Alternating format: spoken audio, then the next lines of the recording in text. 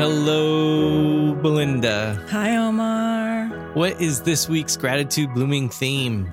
It's card number 34, the foxglove flower, representing sing. With the rooster on cue. I love it. You can't make this stuff up.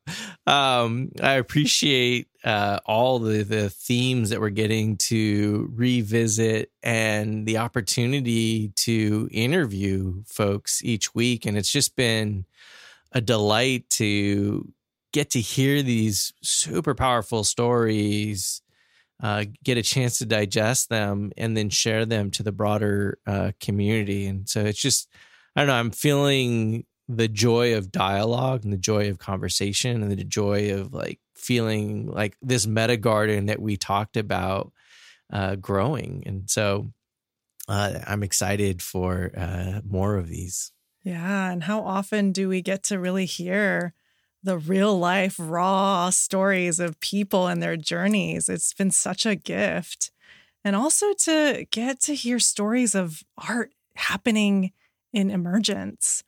Arlene, it's been incredible having you and Anka curate the first 8, the collection of 8 pieces of artwork. And I would love to hear from you. How has it felt to collaborate with our designer, Anka, on this first set of 8? Oh, it's been such a joy for me. Joy is the word that comes up like week after week as I sort of watch Anka like spread her wings and create all this work under a really tight timeline. And they're always so surprising to me in some ways. And that's another way that I think art is a gift to us all, is that it allows us to express something that, we can't do with words. Maybe we could do with song, though. Well, I think that's the beautiful part, right? Is how we're finding all these different ways to show expression.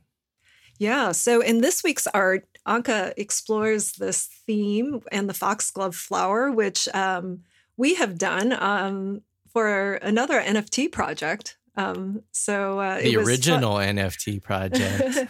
Yeah. And so it was even a joy for me just to watch it evolve. It just shows how everybody's voice is different and unique. And I just, it was just such a gift for me to witness her in this art. So in her art, there is a single foxglove stem with 5 pale blue white flowers set against a red and orange and pink background. A bumblebee looks stuck in one of the blooms, almost like it's drunk from taking in too much nectar and pollen. Bubbles of pollen fill the air, creating a glistening trail left from the path of this happy, buzzing bumblebee. I love how playful Anka's composition of this flower is and how she relates joy to the theme of singing. And then to make the connection of joyful singing being a way to just get on with life. And I like to imagine that this bumblebee is singing as it happily works its way into each of the flower blooms in the drawing. So here's a clip where Anka describes the bumblebee that inspired her art this week. He was going on each flower, and he was so passionate about what he was doing. Going from flower to flower, like with a lot of hunger and passion and like buzzing. And I just remembered this bumblebee, and I wanted to feature it in this drawing. Kind of the joy for living and for consumption in a way, but in a good sense. I kind of went for my gut instinct with the colors. It's not something very calculated, but I think what I've read afterwards, because I've read a little bit about bumblebees, bumblebees and bees are seeing in the ultraviolet spectrum and they don't see red.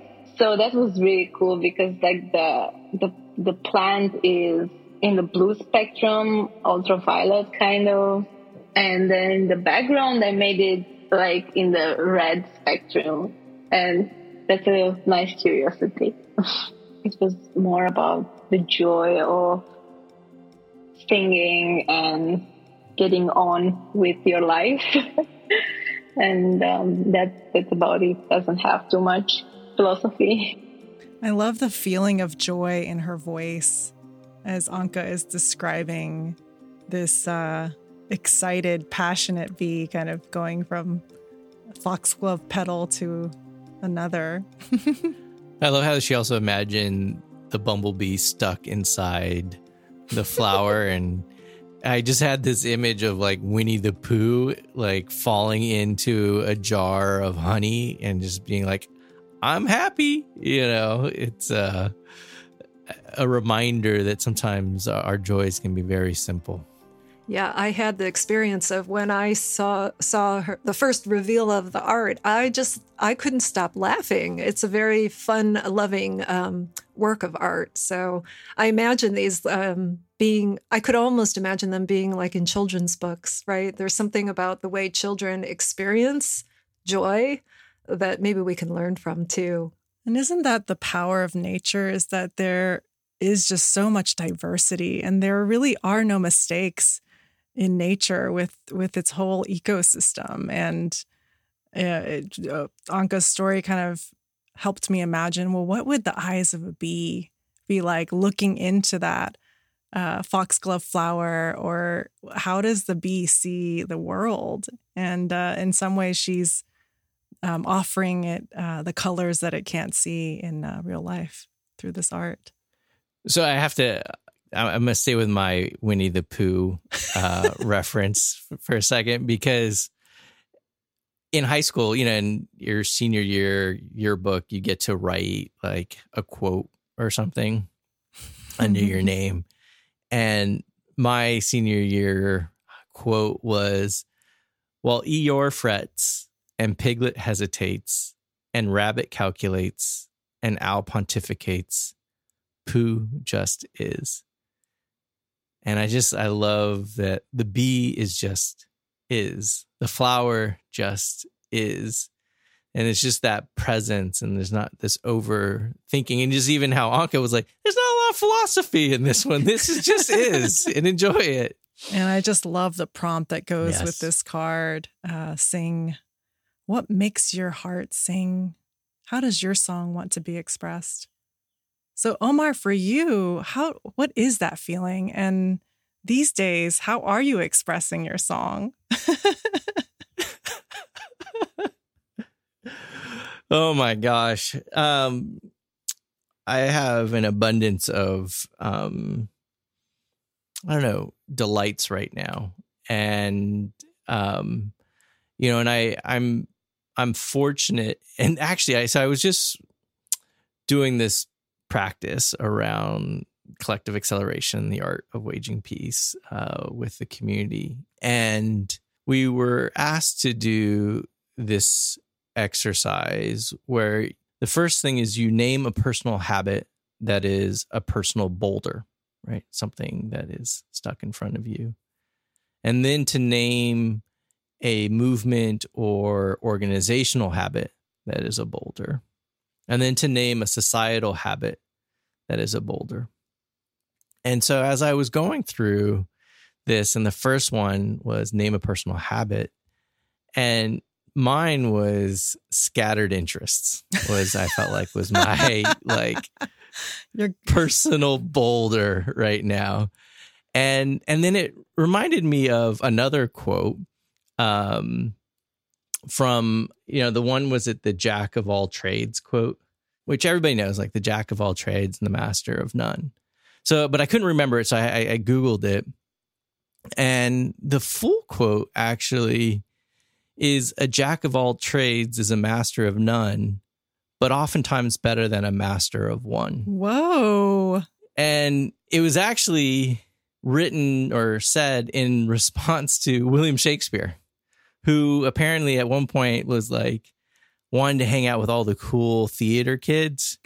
And he wasn't a theater kid. He was like a writer, but he wanted to hang out with them. And so they were, it was his sort of way of like, how am I participating in this environment? Like I have all these different skills and interests. And so then all of a sudden it made my personal boulder not feel so heavy. It actually then it brought a lightness to it of like, okay, yes, I have lots of interests and that's okay. So yes, that's where I'm at right now. And I'm literally visualizing you, Omar, as that bee and what your garden must look like.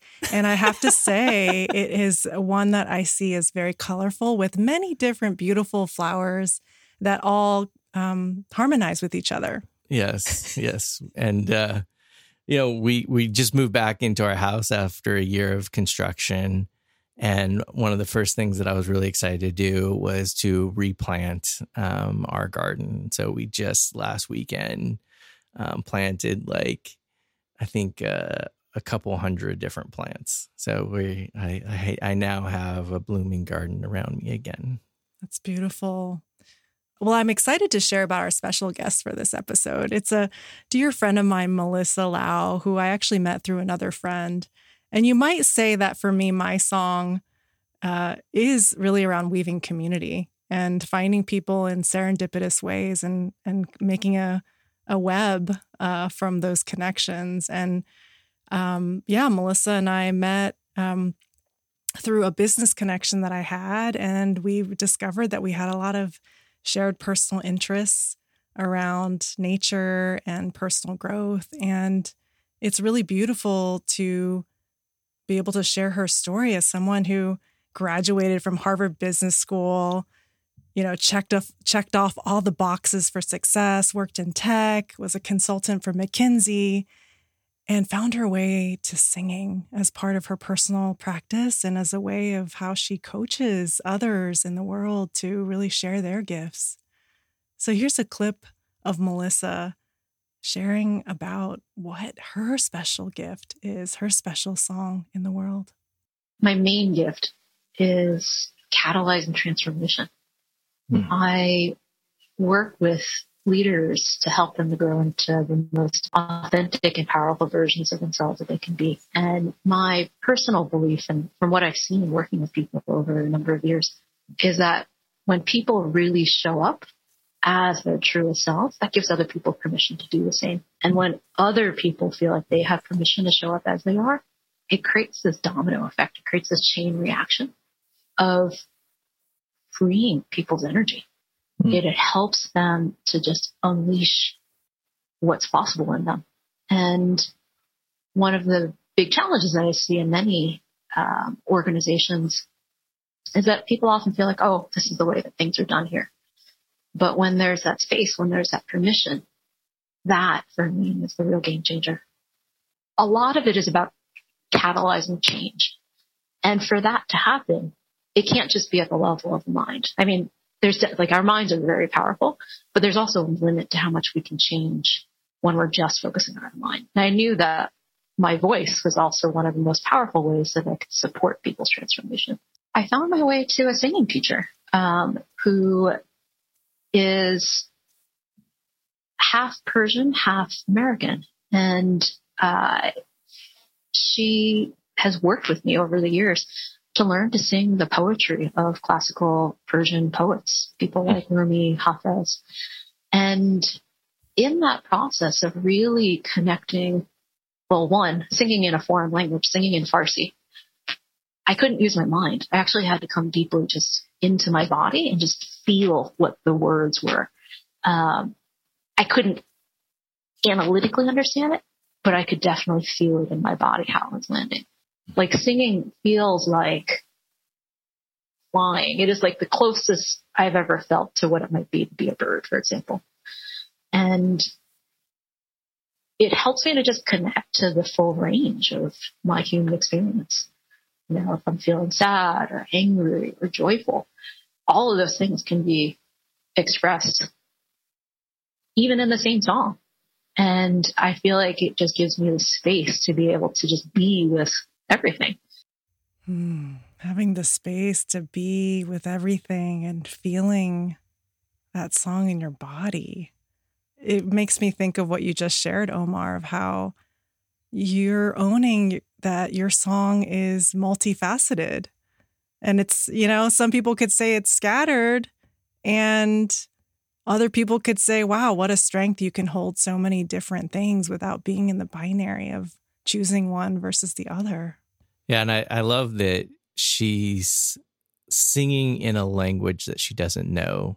And so it's really relying on the felt experience. And and that's in some ways, I feel like with Arlene's art, and it's a felt experience. And what I don't know if people quite realize is, Arlene, originally painted the art 7-8 years ago, and Anke is remixing them today in this sort of new digital sort of form. And and it's this remixing that is this sort of felt experience. And I had to look up a Rumi quote just, because that's what I do. And so he has this one amazing quote: I want to sing like the birds sing, not worrying about who hears or what they think. And so just if you think about what is your most authentic voice?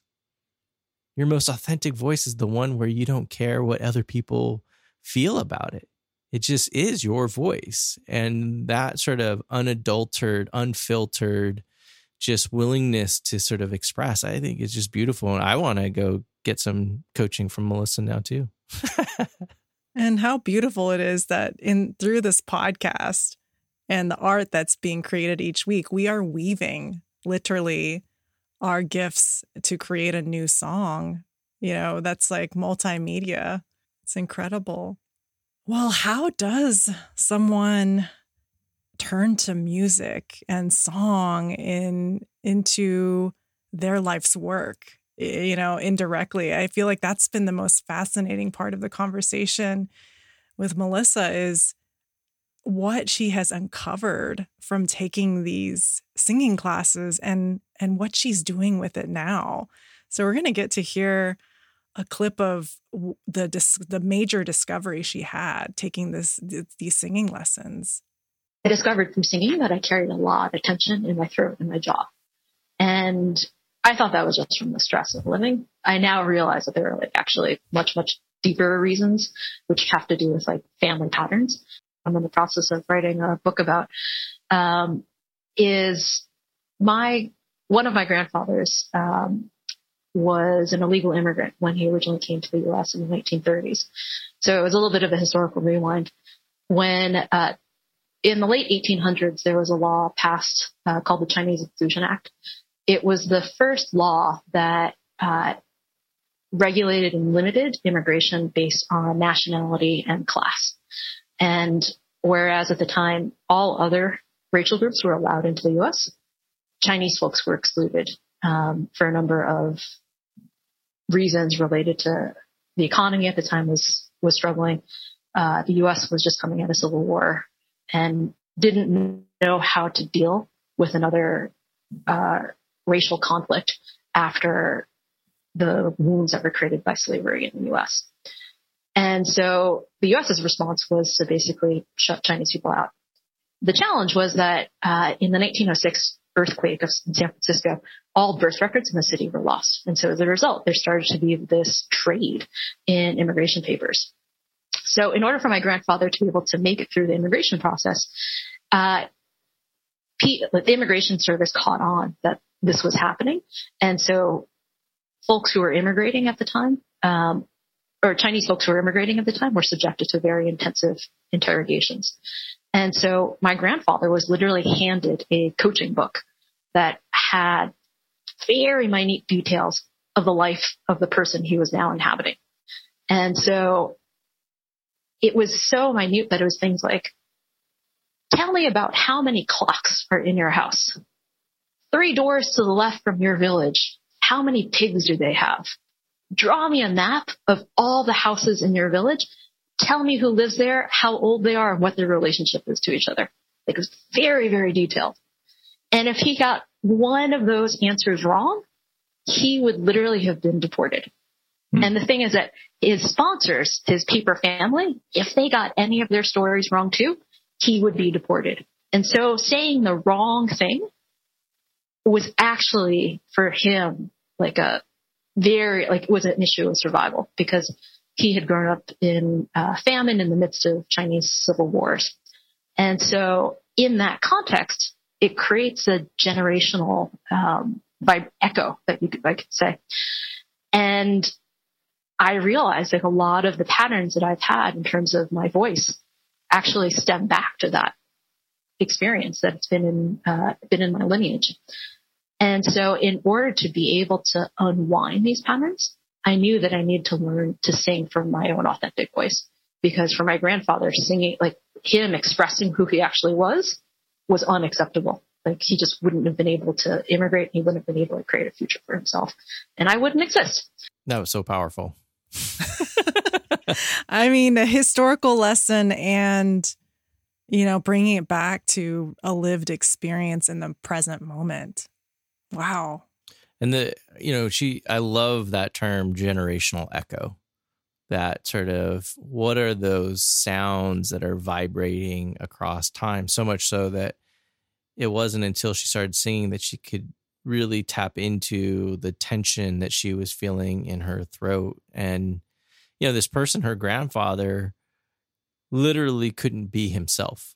He had to play the part of someone else. So he didn't have his voice, and he was silenced in so many different ways. And so for her, 3 generations later, to now have to unwind that generational trauma in such a very specific way. And I really appreciate also just her journey, right? From, Harvard Business School to singing Persian poems. And I think part of what we're finding is just these journeys we have to really create, on our own. And how do we own who we are, own our narrative? It's not a given, right? Like the Chinese Exclusion Act, that literally limited who he could be. And so how important it is that we're getting to like host this podcast, right? Like this is us amplifying our voices, and showing like, hey, these are important stories to tell. And, it's not in some ways just for us. There's a generational echo that's going to come from these. And I appreciate too that we are a mostly all Asian American team. And Brian, you're honorary. Yeah.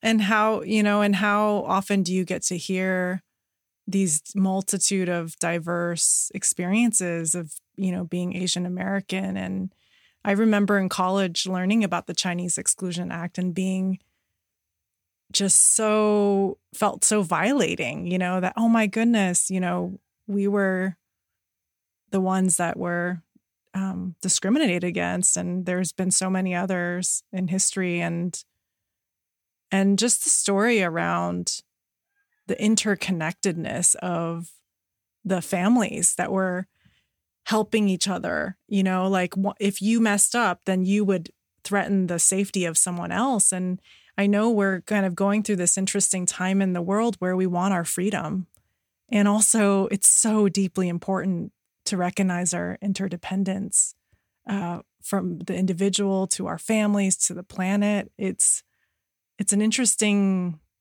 kind of balance, it's like, how can we have our own narrative that reflects our freedom and our unique essence, and also recognize that we're each, dependent on each other. That we're in this together. And we talk about being Asian American. We don't do this often, which I think is probably a very Asian American thing to do. Right? We're like, we're all Asian American, but we don't really talk about it. And I wonder how much it is, because there's a certain self-effacingness that is expected in some ways. And and it's interesting to me that you went to Harvard for ed school. I went and did the Harvard for design and public policy. like we did all the things you're supposed to do, right? Like, we're going to check every box and we're going to make it, quote unquote, the American dream. And then to kind of realize like, oh, this dream doesn't necessarily feel like my authentic life, my authentic purpose, right? Like I am not, the voice that I have is not actually being expressed, to that fullest sort of delight and joy that is possible. And so to walk away from all of that, to really kind of create something new, maybe this is part of the new story that we're getting to tell. Yeah. And how important it is for future generations. Melissa brings it down to literally, how does that family trauma land in our cells? And I was really struck by that point that she made when she shared this research. So I'm excited for our listeners to hear from her words. How does this land at a cellular level when you have that kind of trauma and that survival fear? There have been a ton of studies done about the way that our genes express. It's basically a study of epigenetics.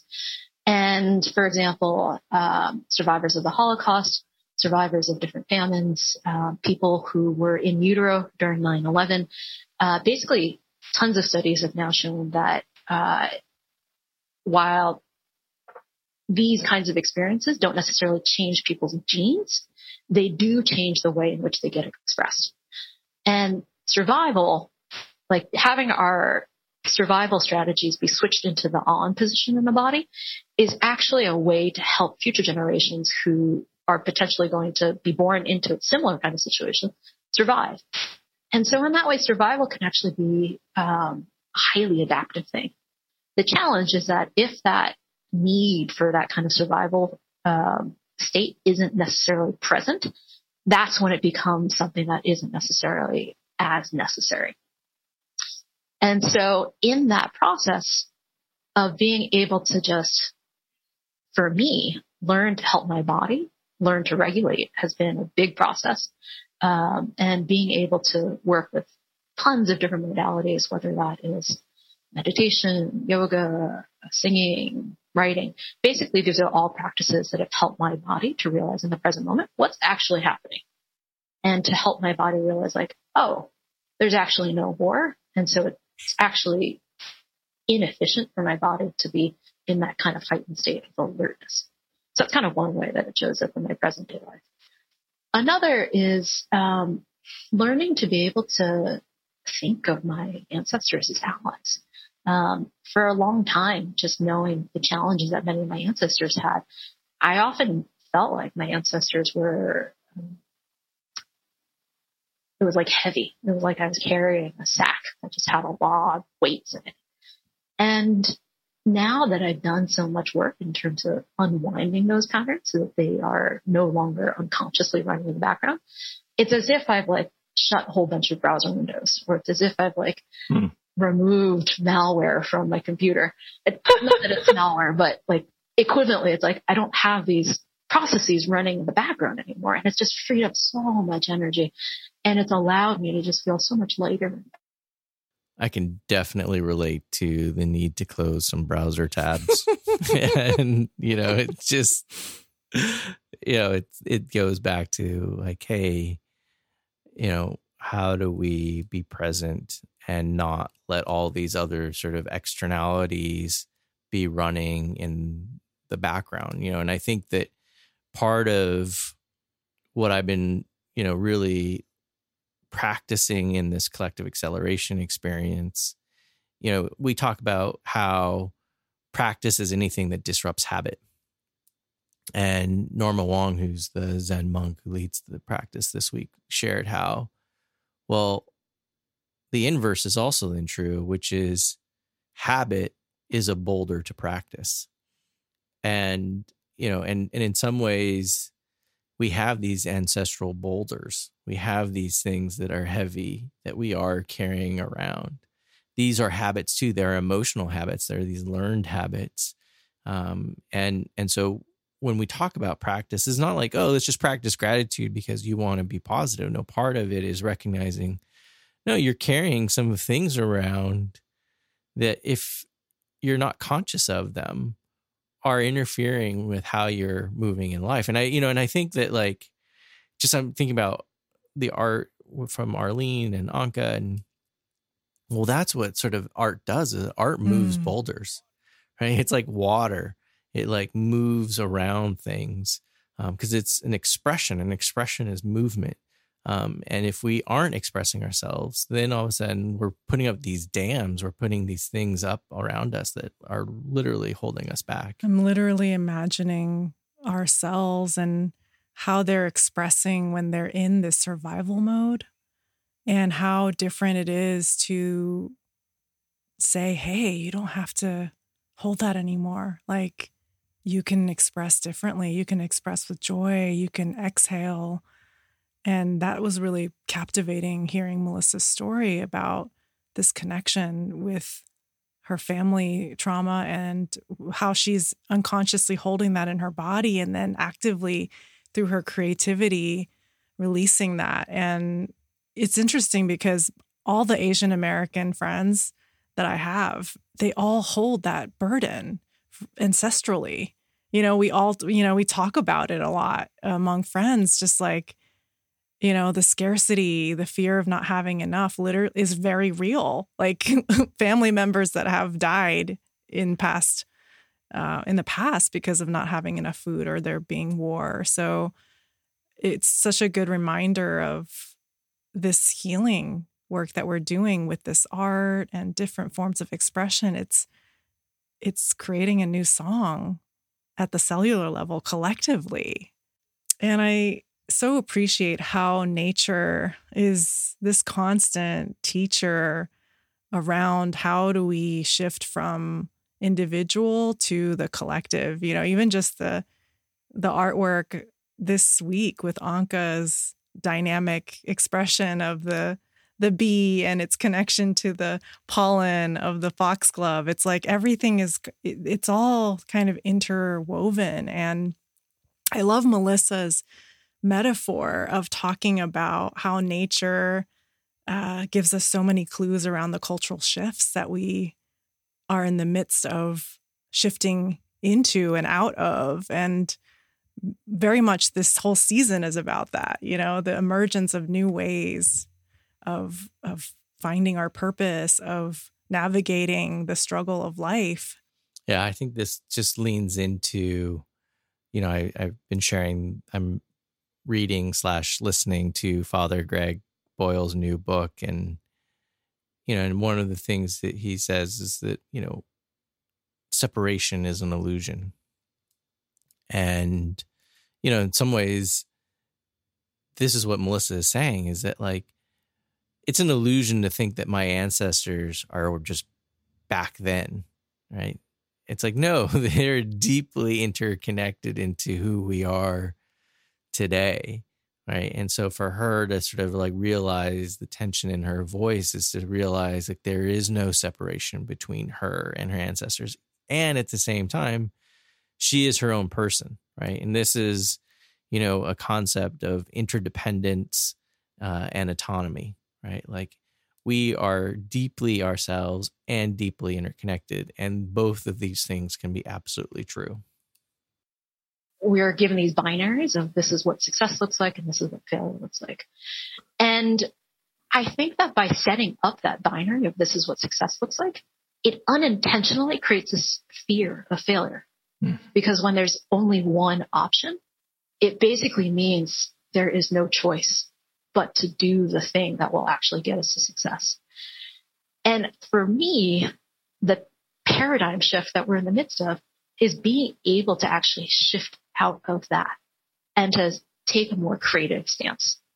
And specifically what I mean by that is to be able to actually feel and ask ourselves, what is it that I most want to bring into the world? Not because it's what is going to be rewarded financially or monetarily because that makes me look good in the eyes of other people, or it gives me a sense of importance or that I matter in the world. But what is it that I uniquely, what is it that my deepest self, what is it that my soul wants to bring into the world? Because in the way that nature has all of these infinite numbers of expression, I think that we humans also have an infinite variety of expressions. And by virtue of creating the success and failure paradigm, we've unintentionally created a monocropping culture. It's like we have decided that here are the crops that are worthwhile, and we're going to allow all the other crops that allow for real biodiversity that to die off. And what we're seeing now, I mean, literally in the climate, is that we actually need to bring all these other species back to have genuinely healthy, to have a genuinely healthy world. And in order to do that, it requires a real shift in one, helping us to recognize that everyone has genius in them.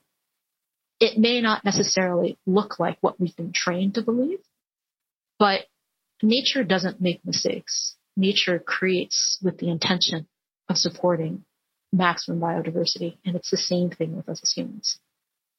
Another is to recognize that what it is that we're here to uniquely bring into the world, that's actually the crux of what it means to lead. I don't mean leadership in the traditional sense or in the way that I was necessarily trained to believe what leadership is.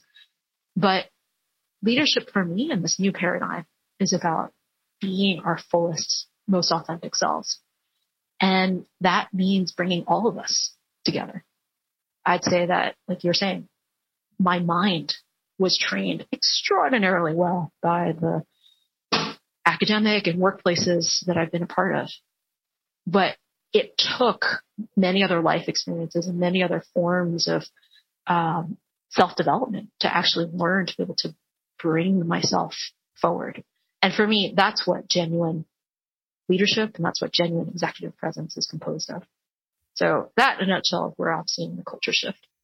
What a beautiful metaphor of nature being designed perfectly for biodiversity, and how, by thinking of success and failure in such linear ways, it really does unintentionally create this monocropping culture.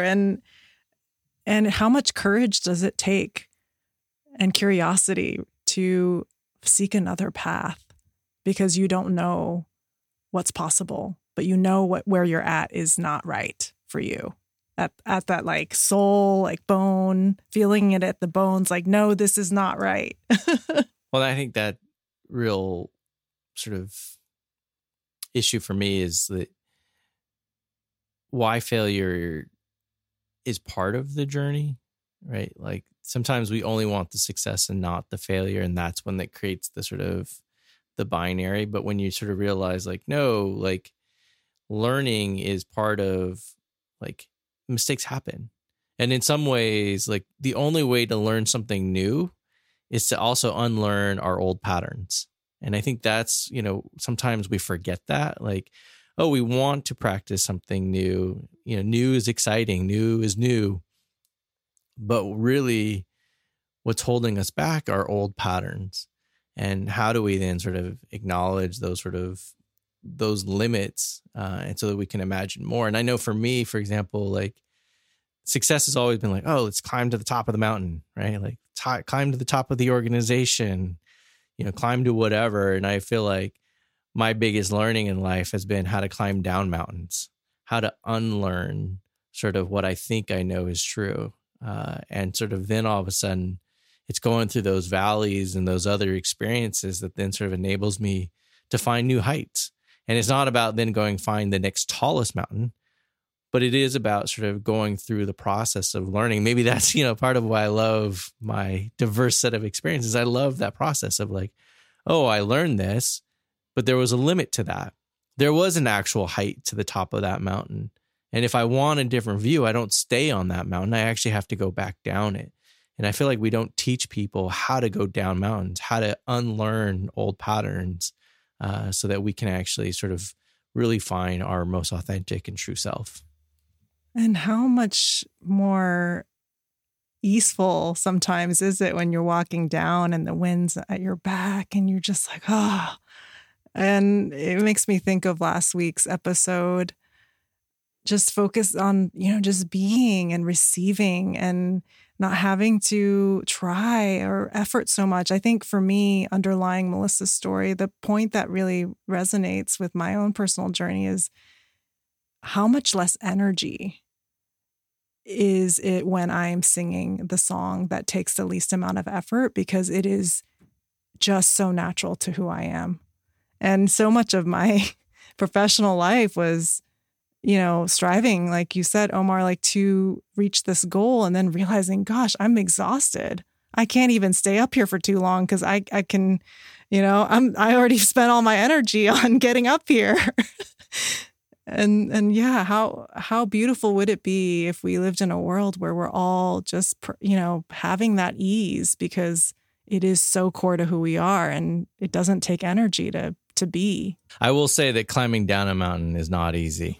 I like that you have a romantic vision of it, but having climbed Mount Whitney, and after spending, I don't remember exactly, 8 or 9 hours climbing to the top of the mountain, going back down is actually pretty exhausting. And, I remember several times being like, I just want to sit here on the side of the path, but then realize like, but that's not going to get me home. So I've got to keep going. And so, I think maybe some of that is the illusion, like, oh, it's easy to go up and hard to go down, or hard to go up and easy to go down. And it's just like, this is life.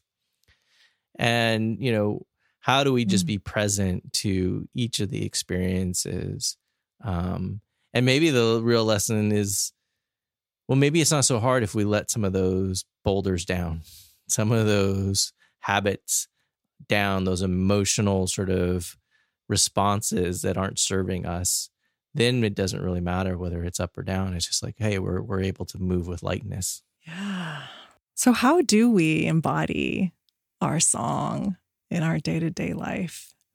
How do we be like that bee just buzzing around this flower and just tapping into our authentic expression, our voice? For the practice for this week is we're going to practice Melissa's way, which is to hum. And it's such an easy way to just feel that vibrational echo in our bodies.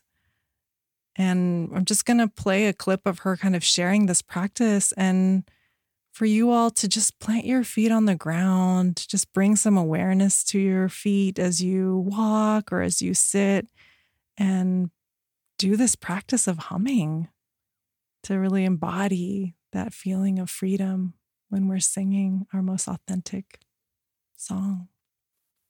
Humming is a really powerful practice because it's something that we can do anywhere, anytime. And humming is kind of like a vocal massage. It's like when we hum, it basically creates it. Well, one, it stimulates the parasympathetic nerve system, in particular the vagus nerve. And it helps the nervous system to just settle. And when the nervous system is much more settled, that's when it's a lot easier to become present. So I'd say that's probably the most accessible practice. And, sometimes I'll start humming to myself while I'm waiting online at the grocery store, or if I'm just walking down the street. Sometimes I get a little sheepish when I go for walks in my neighborhood to sing at the top of my lungs. So I find that humming is something that is a lot more accessible and doesn't get me weird looks from my neighbors. Here's to humming a new song.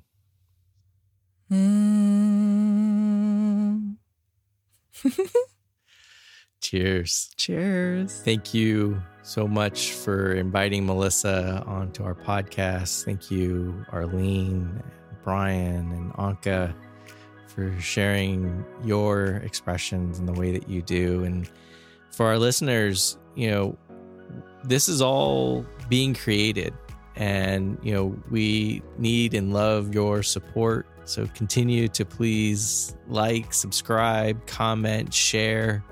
anything you can do to help, share this positive vibration that we're putting out into the world. We appreciate you. Cheers. Thank you.